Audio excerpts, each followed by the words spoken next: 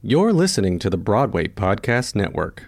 Hey guys, it is Ryan. I'm not sure if you know this about me, but I'm a bit of a fun fanatic when I can. I like to work, but I like fun too. It's a thing. And now the truth is out there. I can tell you about my favorite place to have fun. Chumba Casino. They have hundreds of social casino style games to choose from with new games released each week. You can play for free anytime, anywhere. And each day brings a new chance to collect daily bonuses. So join me in the fun. Sign up now at ChumbaCasino.com. No purchase necessary. VGW Group. Void where prohibited by law. See terms and conditions. 18+. Hey guys, it is Ryan. I'm not sure if you know this about me, but I'm a bit of a fun fanatic when I can. I like to work, but I like fun too. It's a thing. And now the truth is out there. I can tell you about my favorite place to have fun. Chumba Casino. They have hundreds of social casino style games to choose from with new games released each week. You can play for free anytime, anywhere. And each day brings a new chance to collect daily bonuses. So join me in the fun. Sign up now at ChumbaCasino.com. No purchase necessary. VGW Group. Void where prohibited by law. See terms and conditions. 18+. And I got an email from Dominique, and she was like, "Hey, can you be in New York on Monday?" So I took a bus in the middle of the night, got down there. But I honestly didn't know who I was auditioning for or what slot was up.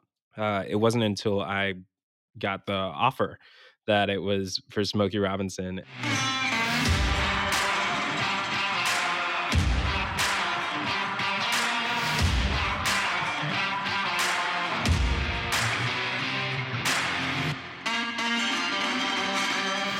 Hey, what's going on? Welcome to Built for the Stage podcast. This is Joe Roscoe, founder of Built for the Stage, Broadway's #1 fitness platform. If you want to see what it's like to interact with a coach online, you can go to builtforthestage.com for a free trial, or you can just click the link in the description of this episode. If you like the podcast, please rate, subscribe, and leave a message. Swipe up, double tap, whatever platform you're on. We appreciate it. Thanks again to our producing team, Broadway Podcast Network. You can check them out at bpn.fm. All right, as always, we have an exciting guest for you. Actually, an kind of OG to Built for the Stage. We got to talking way back in, it was July of 2018. Here we are in the mystical land of 2021, and we're excited to bring on Christian Thompson. Christian, welcome to the show. Thanks for having me. It's so great to be here. My pleasure. Thanks for taking the time. Everyone listening, Christian made his Broadway debut in Ain't Too Proud, and he's currently still with the show playing the role primarily of Smokey Robinson, correct? Yeah, that's right. Smokey Robinson and Damon Harris in Act 2. Gotcha. We're going to get into that in just a second. But for those of you that listen a lot to Built for the Stage podcast, you know that we just like to kind of get the backstory on how the actors made their debut and just the journey they took to get there. So, Christian, let's rewind to that. And first, you went to Penn State, right, for your degree in musical theater? Yeah, I got my BFA in musical theater from Penn State, graduated in 2015. Okay, very good. All right, so it's 2015. You get out of school and you book Broadway, right? Is that how it happened? Absolutely not. I've got a couple of friends that, that's kind of how that went, but it was not the case for me. I graduated and actually stuck around State College, which is where Penn State is, for a few months. And it wasn't until probably about, I would say, 3 months after I graduated that I booked a regional production of Dreamgirls. But while I was still in school, I also booked a cruise. So I was waiting for that cruise to start up. And I did After Midnight, which is this massive dance show choreographed by Warren Carlyle on Norwegian Escape. It was a brand new ship, and that was cool. So that's the first thing I did. And I did that for 5.5 months. Until I got injured on that contract. After that, I jumped on the Rent tour, and I did that for. How was the injury major? Did it take a long time to recover? How was that? It was pretty serious. It was a partial tear in my adductor, in my right adductor. So for a dancer, that's a lot, and the role I was doing was Tap Brother 2. So it was based off of the Nicholas brothers. So of course we had a bunch of those jazz splits and like jump 360, like land in a split, come on back up and keep tapping, which was really cool, but real hard on a cruise ship, and you do it. And then sometimes the floor would meet you early or not be there when you thought it would be because the ship's listing. It was fun. It was a good time.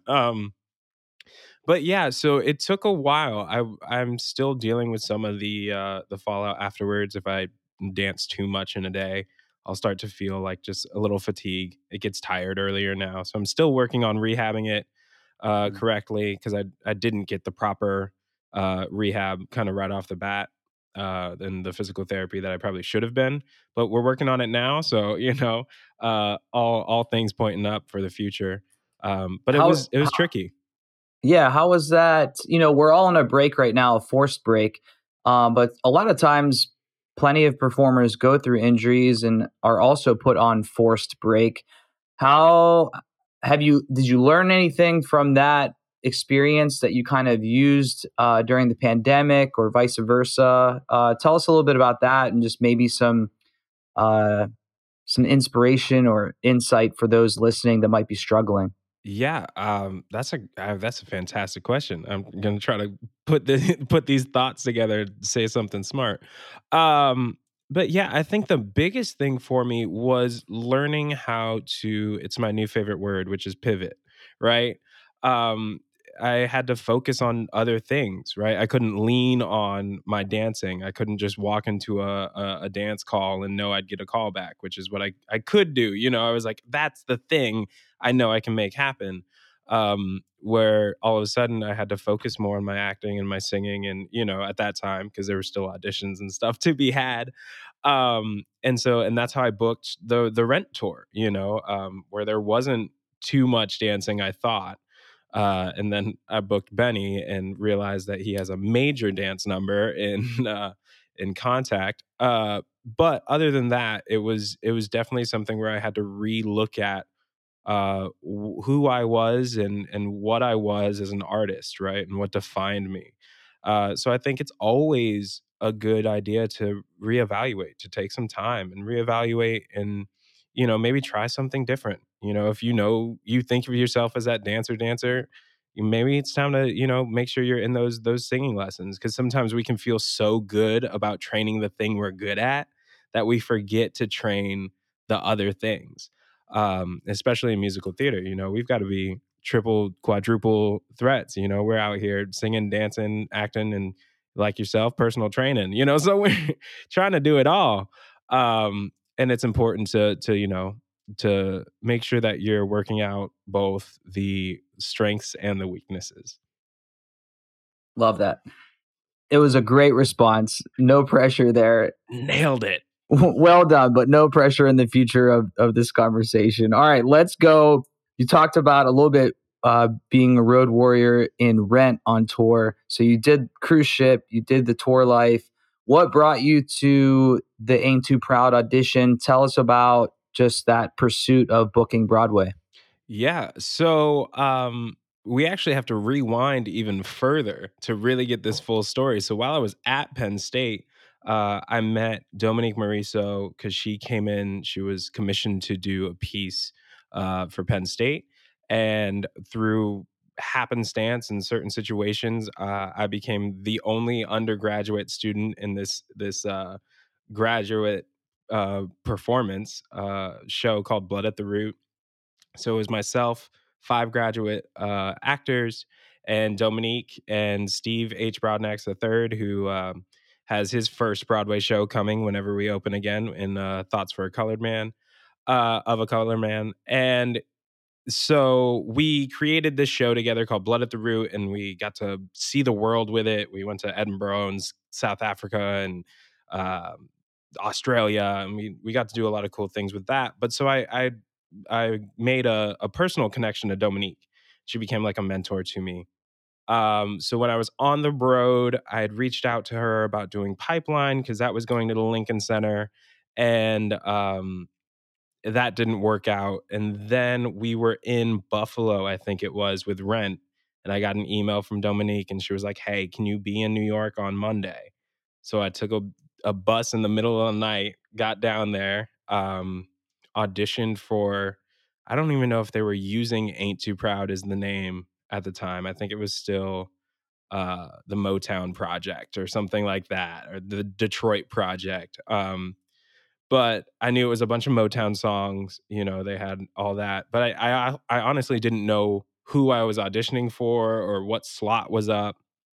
It wasn't until I got the offer that it was for Smokey Robinson, and it wasn't until the second read through that I knew that I was playing Damon Harris, which was a big shock for me. We went through the first read through and nobody read for Damon. And so I went to stage management. I was like, I'm sorry, but are we missing somebody? What's happening here? And they were like, oh no, that's you. I was like, oh, great. Oh, fantastic. So yeah, it really was just a happy blessing of having met someone so influential that and made a real connection with. And yeah, got an email, got a bus, and wound up, what was it, 2 years after we started on Broadway. Wow. Did you have a good feeling from the start, or when you first got there, did you think it was just going to be, any other shot in the dark of I'll put my name out there, but I don't know if it'll actually happen? Well, it was so interesting because there seemed to be a buzz around the show from the get-go. So before I had joined, they had done a workshop in New York, and that had gone off really well. But I mean, it was Dez and Sergio and Dominique and Robert Brill was doing the set design, and it was Paul Tazwell costumes. And so it was just this powerhouse of a creative team where I was like, wait a minute. We had Howard Blinkley, rest in peace, doing lighting. You know what I mean? It was just one of those things where there was just too much energy behind it. So from early on, we knew that was the goal, that this was not a show that was just being created to be created. There was a focused goal to make it to Broadway, which was really exciting. It was the first time I had ever been a part of something like that. It was tough though, because we got so close. We were in Berkeley. We were breaking their box office records at the time. And so we were like, oh, this is for sure. We got a little cocky about it. We were like, oh yeah, we're going to go in 3 months. We're going to be there. And we ended the run after, I think it was 3 extensions, with no Broadway house. And the kick in the face that was, just getting so close and then having that door kind of slammed on you. And the only thing they said was, we're trying to work something out for May-ish. It wouldn't be Broadway, but they're working on something. I was like, great. In my head, I was like, all right, we're going to tour, and they're going to make this the first national tour. And then once the tour does well, we'll go to Broadway. And then they announced the pre-Broadway tour, and I was like, see, this, I knew it. But it only had 3 cities on it. It had DC, LA, and Toronto. And LA is actually where I did my first little stint with Built for the Stage. So it helped me get ready for the show. Really, truly. But yeah, it was tough because we were on the road and there was still this thing of are we gonna get there?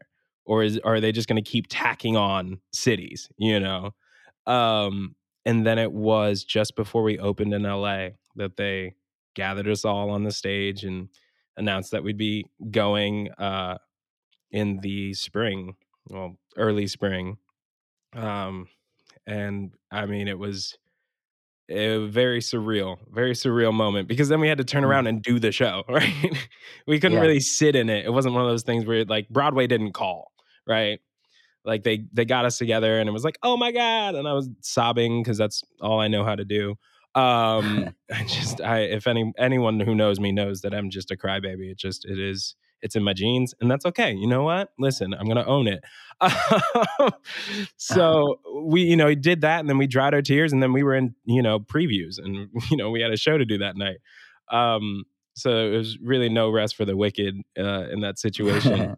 But it was great because then we got to do like a victory lap, right? We had LA and Toronto to be like, this is the show that's going to Broadway. Yeah. And that was a lot of fun. So, and then we stopped that in November, and then we opened in March. So we had a little bit of a break in between. I sold some merch for some shows in between to make some money. Because you can't stop, right? The hustle doesn't stop. And I think that was really interesting because I was working at the Hamilton store, which is right across the street from our theater. So I watched them put up the marquee while I was working at the Hamilton store, which was also very surreal. But that's pretty much it. That was the journey. It's time for today's Lucky Land horoscope with Victoria Cash. Life's gotten mundane, so shake up the daily routine and be adventurous with a trip to Lucky Land. You know what they say, your chance to win starts with a spin. So go to LuckyLandSlots.com to play over 100 social casino-style games for free for your chance to redeem some serious prizes. Get lucky today at LuckyLandSlots.com. Available to players in the U.S., excluding Washington and Michigan. No purchase necessary. VGW Group. Void where prohibited by law. 18+. Terms and conditions apply. It's time for today's Lucky Land horoscope with Victoria Cash. Life's gotten mundane, so shake up the daily routine and be adventurous with a trip to Lucky Land. You know what they say, your chance to win starts with a spin. So go to LuckyLandSlots.com to play over 100 social casino-style games for free for your chance to redeem some serious prizes. Get lucky today at LuckyLandSlots.com. Available to players in the U.S., excluding Washington and Michigan. No purchase necessary. VGW Group. Void where prohibited by law. 18+. Terms and conditions apply. Tell us about that, like how that was, that in between. I love stuff like that. I find that I get riled up, I get inspired when I hear just like the hustle doesn't stop, What was that like? You got done with the mini tour, you're waiting on Broadway, and you're selling merchandise at the Hamilton store. Are you grateful knowing your time's coming, or like how was it? I'm gonna be honest because it's you and Built for the Stage, and so I'm always trying to give y'all the real. It was tough. It was really frustrating, because love to Jeremy Pope, but Jeremy Pope was already doing another show, right? And it was one of the reasons we had to wait. We had to let Choir Boy get into their run before we could start taking him away for rehearsals and for tech and then to do shows. So it's one of those things where I was a little frustrated because it took me a while to kind of get in this mindset of like, it's coming and I just have to wait for it, right? Because I had already waited a year and a half or so, right? So it was a little tough where I was like, all right, well now it's here, but I can't have it yet. And that was hard because then I also would be, selling merch for a show like Hamilton, which is one of my dream shows. So I'd be sitting there listening to the music and I'm like, I just want to be on stage, But I also knew that like I couldn't be financially irresponsible and like go in the red waiting for Broadway to come. Like Broadway's not going to fix all of my, my problems. It's not going to change, everything if I go there broke, So I was like, all right, I've got to do something. And there were moments where people would give me lip as I was staring at my theater, I was just like, if you knew. But that was the cool thing, right? That was the thing for me, is that it then reminded me, that's right. Like, you have to treat everyone with the same respect you would, the people you look up to, because you never know who's who, especially in our industry. You never know which waiter is writing that musical that's about to win the Tony next year. Like, you never know. And we hear stories about it all the time, but it was so true. I mean, I will never forget, some lady yelling at me because, I wasn't ringing her up fast enough and she thought she was going to miss the show, even though it was 2 hours later. I don't know, whatever it was, where I was just like, lady, if you knew that like literally you're going to be paying $200 and some odd to see me on stage soon. Like that's what's because she even talked about it. She was like, oh, I'm so excited for Ain't Too Proud. It's going to be great. And I was like, if you just go across, like my face is on that door. Like, you know, so it was very surreal, but it also was super humbling. Right. So it was a mixture of a very positive, like self reinforcement, and also the humbling experience of like, yeah, but at any time you could be selling some t-shirts and that's okay. And that's okay. 100%. I love that story in the theater world. I love it in the fitness space where you might be on top of your game one day and then you either have a setback, an injury, maybe you go through a little bit of a mental struggle and that brings your fitness down as well. But hey, this is I like to call it a highway with no exits. You know, Yeah. we're on this thing for the long haul and you just got to keep moving forward no matter what peak or valley you're in at the moment. Absolutely. Thank you so much for sharing that. I hope that everyone listening gets a lot out of that, especially in these times. I'm taking a lot for sure. So thanks for being transparent there. You mentioned Dominique and that relationship or connection that like meant a lot to you starting out. Do you have any other influential people that really just set you on a path that you could look back and be grateful for? I've got so many, to be completely honest. I was thinking about this the other day. Don't know, this is no judgment zone. But I was doing one of those random acceptance speeches that you do in the shower, you know, every once in a while, where you're like, oh, well, if I got this award, what would this sound like? But it got me thinking to like, who got me here, right? How did I get to this spot? And it's such a like built by a village situation, right? In a way that I didn't realize until I got older and until I could like sit back and really think on it. But I had mentors from when I was younger. Um, People like and these people are just community people that no one would know, you know what I mean? But there were people in my life like Woody Cadet, Willie Butts down in Florida, like Pablo Malco, also down in Florida. Like all of them are down in Florida, but those were These are theater artists? no. So that's the crazy thing. So two of them are dancers, and one of them was just a community leader, right? But there was this situation where they would just always take care of me in a way that was like, um, that was just so comforting and nurturing. And it was a situation of like, where we know you're special, right? We know you've got something. So they kept me out of trouble, right? They got me to dance, you know, practice or whatever it was that I needed to be at. Um, so that was the first thing. And like Woody would come to my shows, like he didn't miss a show. Leslie Shell's another one. And then Steve H. Broadnax III, who is a director. He's the head of the MFA program at Penn State. He's director, writer, I mean, does it all. But he took me under his wing in college, and that was life changing. Because he was the first person that let me express myself as a Black artist, as well, and to be proud of that fact and not try to fit some kind of mold or anything like that. So that was absolutely life changing. Can you go into that a little bit more? How was that? What did that transition entail? Like specifically, where that just freed you up to be who you were? Yeah, absolutely. It's a fascinating transition, right?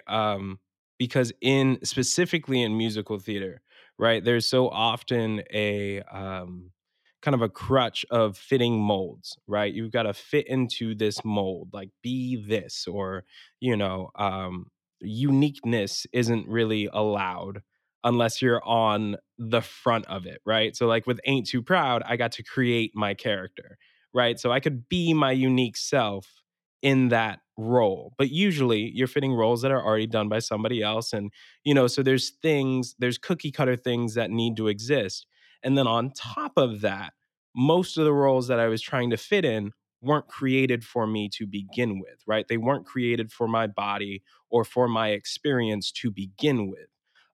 So there was this sense of always having to be a chameleon or always having to, you know, squish myself into a space that felt acceptable or, easy to understand or easy to, you know what I mean? Um, but Steve opened my eyes to a lot of the Black theater repertoire. He introduced me to Dominique's work, to August Wilson's work, and things like that. Introduced me to the foundations of hip hop theater and that it already existed. Right, that was one thing that I was always super passionate about, but didn't really know that it was around. But hip hop theater has been around. Like, I mean, we talk about Hamilton and In the Heights. Those were commercial successes in musical theater, but people have been writing hip hop musicals long before them. And I feel like that was a massive thing for me. And I hope for, people listening to realize that people have been doing the work for a long time. And the theater of the oppressed and things like that. And then we did shows that had hip hop in it. And he let me help choreograph Blood at the Root. So I got to do, I got to be entrenched in who I was as a human being. I got to put my experiences and cultures and specific talents to use, where usually I was shutting all of those away to try to be what what people wanted me to be or what I needed to be. So opening that up just transformed me, really, because then I could take me, and instead of trying to fit a form, I was like, this is what it looks like on me. It became a coat, right? It became a way of like, yeah, I'm gonna do this role, but I'm gonna do it like me. And that's 100 times better. And it's 100 times more authentic and is going to feed my soul 100 times more than trying to, break my body down into a way that, you think you want to see. Yeah. Thank you. That must have just been, I don't know, like a gust of wind behind you, just like surging you forward out of, maybe an idle place where you felt stuck. For sure. I mean, it also was one of those things though, where like when I was in it, I didn't realize how massive it was, right? Like when I was a part of it, it was just like, oh, I'm doing stuff, right? Oh, you need me to do this? I got you. And you need me to do this? I got you, right? Oh, I'll read that. Cool. We can talk about it, right? And it just felt very natural. And it was just one of those things where it was like, okay, cool, I'm just in it. But it wasn't until I took a step back and realized how much I had grown as an artist, right? I also, shout out Kikora Franklin, who's a professor at Penn State, a dance professor, who pushed me to my limits, right? But it was one of those things where I was like, this is training, right? This is just training. What I didn't realize is they were training me mentally. They were training my soul to be a part of the art, right? They were helping me carve out the artist that I could be. But that you can't see that while you're carving, right? When a sculptor's sculpting, you're not going to be able to see what the form is until they step away. And so it really wasn't until I took a step back and realized, oh, right, that's where I get, I've been writing a lot more in the COVID times. And I look at my writing and I go, oh, that would have never happened if I didn't have the experience that I had with Kikora and Steve. Wow, cool. Awesome testament to them. Yeah. Last question as we wrap up the episode here. I like to ask this one a lot during the pandemic times, like you said. Fast forward, you get to go back to Ain't Too Proud. You get to step on the stage. What will you take with you from the pandemic that you might have learned or acquired? And what will you leave behind? I know the pandemic for me, just to give like an example, is that since the world stopped, quote unquote, in a way, it let you look back and realize that there might have been some things in life that just happened organically because of the speed of our day to day, especially in New York. Right. And once I slowed down, I realized like, oh, when we get back to the everyday, I need to remember like, I don't need that. So when you get back on the stage, what's one thing you're going to take with you and what's one thing you'll make sure you leave behind? Definitely. I love this. This is great. I think the one thing I'm definitely going to take with me is the thing, and it's kind of also the thing I'm leaving behind. The thing I'm taking with me is an energy and an acceptance that my ideas are worthy of exploration, right? Because what I'm leaving behind is the crippling self-doubt, right? So not just self-doubt, because we're always going to have that little voice in our head that's telling us, but the crippling self-doubt that stopped me from writing for over 10 years, right? I wanted to write back when I was in high school, but I always thought that maybe I just wasn't good enough. Maybe that wasn't my thing. So I made excuses. I don't have the time, right? Like you were talking about, oh, we're in the hustle and flow of things. Like I don't have time to sit down and write. I don't have, and so when COVID hit, I had the time. So it was one of those things where I had to then put, pen to paper, AKA, fingers to keyboard. But it hasn't gone poorly, right? It's people have reacted positively to what I'm writing. And I was like, oh, well, crap. If I had started this earlier, who knows what could be happening now. But that, and then the other thing, and this is a funny anecdote, we went to Japan with Rent. And when we went to Japan, of course, everyone was wearing face masks on like public transit and things like that. I got back to the States and I was like, you know what I want to do? I'm going to make a designer mask company, right? And then I'm going to go to Japan. I'm going to get the cool kids over there wearing it and it'll go viral. And so then the kids in America start wearing them. It'll just be a fashion thing. Like, we get Gucci over, over the mouth and it'll be, it'd be all Gucci. So that was my idea. And I was like, nah, never mind. I'm not going to do it. If I had known that a global pandemic was going to hit, me and Jeff Bezos would be sipping on some Mai Tais. So, you know what I mean? It's just one of those things where, and who knows, like really, I probably wouldn't have been able to get off the ground anyway. But it was that thing of like, don't you do never that. know. Go back. You're right. We cut that out. Take that part out. No, you're absolutely right. Who knows? You know what I mean? But it's that self-crippling doubt of just stopping yourself and not finding out the what if, right? And let other people try to stop your what if. Like, don't you stop your what if. There's enough obstacles out there in life. There's enough naysayers. Like, haters got their job to do. Let them do that, right? Don't do it to yourself, right? If you're not rooting on your team, that's self-sabotage. Sabotage is sabotage. So I'm sick of sabotaging myself. So that's what I'm not going to do. And I'm going to keep letting my ideas, grow and see what happens with them. I love that. I say that all the time to clients. Allow yourself to succeed. Yes. Allow yourself. Just let yourself succeed. Because a lot of the times it's just you holding yourself back. So amazing. Sure. Thank you so much, Christian, for taking this time to join us on Built for the Stage podcast. Thank you. This was so much fun. Our pleasure. All right, everyone. Thanks for listening to Built for the Stage podcast. Once again, if you want to try that free trial, go to the website builtforthestage.com or click the link in the description of this episode. You can work with a coach, you can get fitness training, nutrition guidance, and how you can marry those things together with your life in theater. All right, until next time, Joe Roscoe signing off. Later.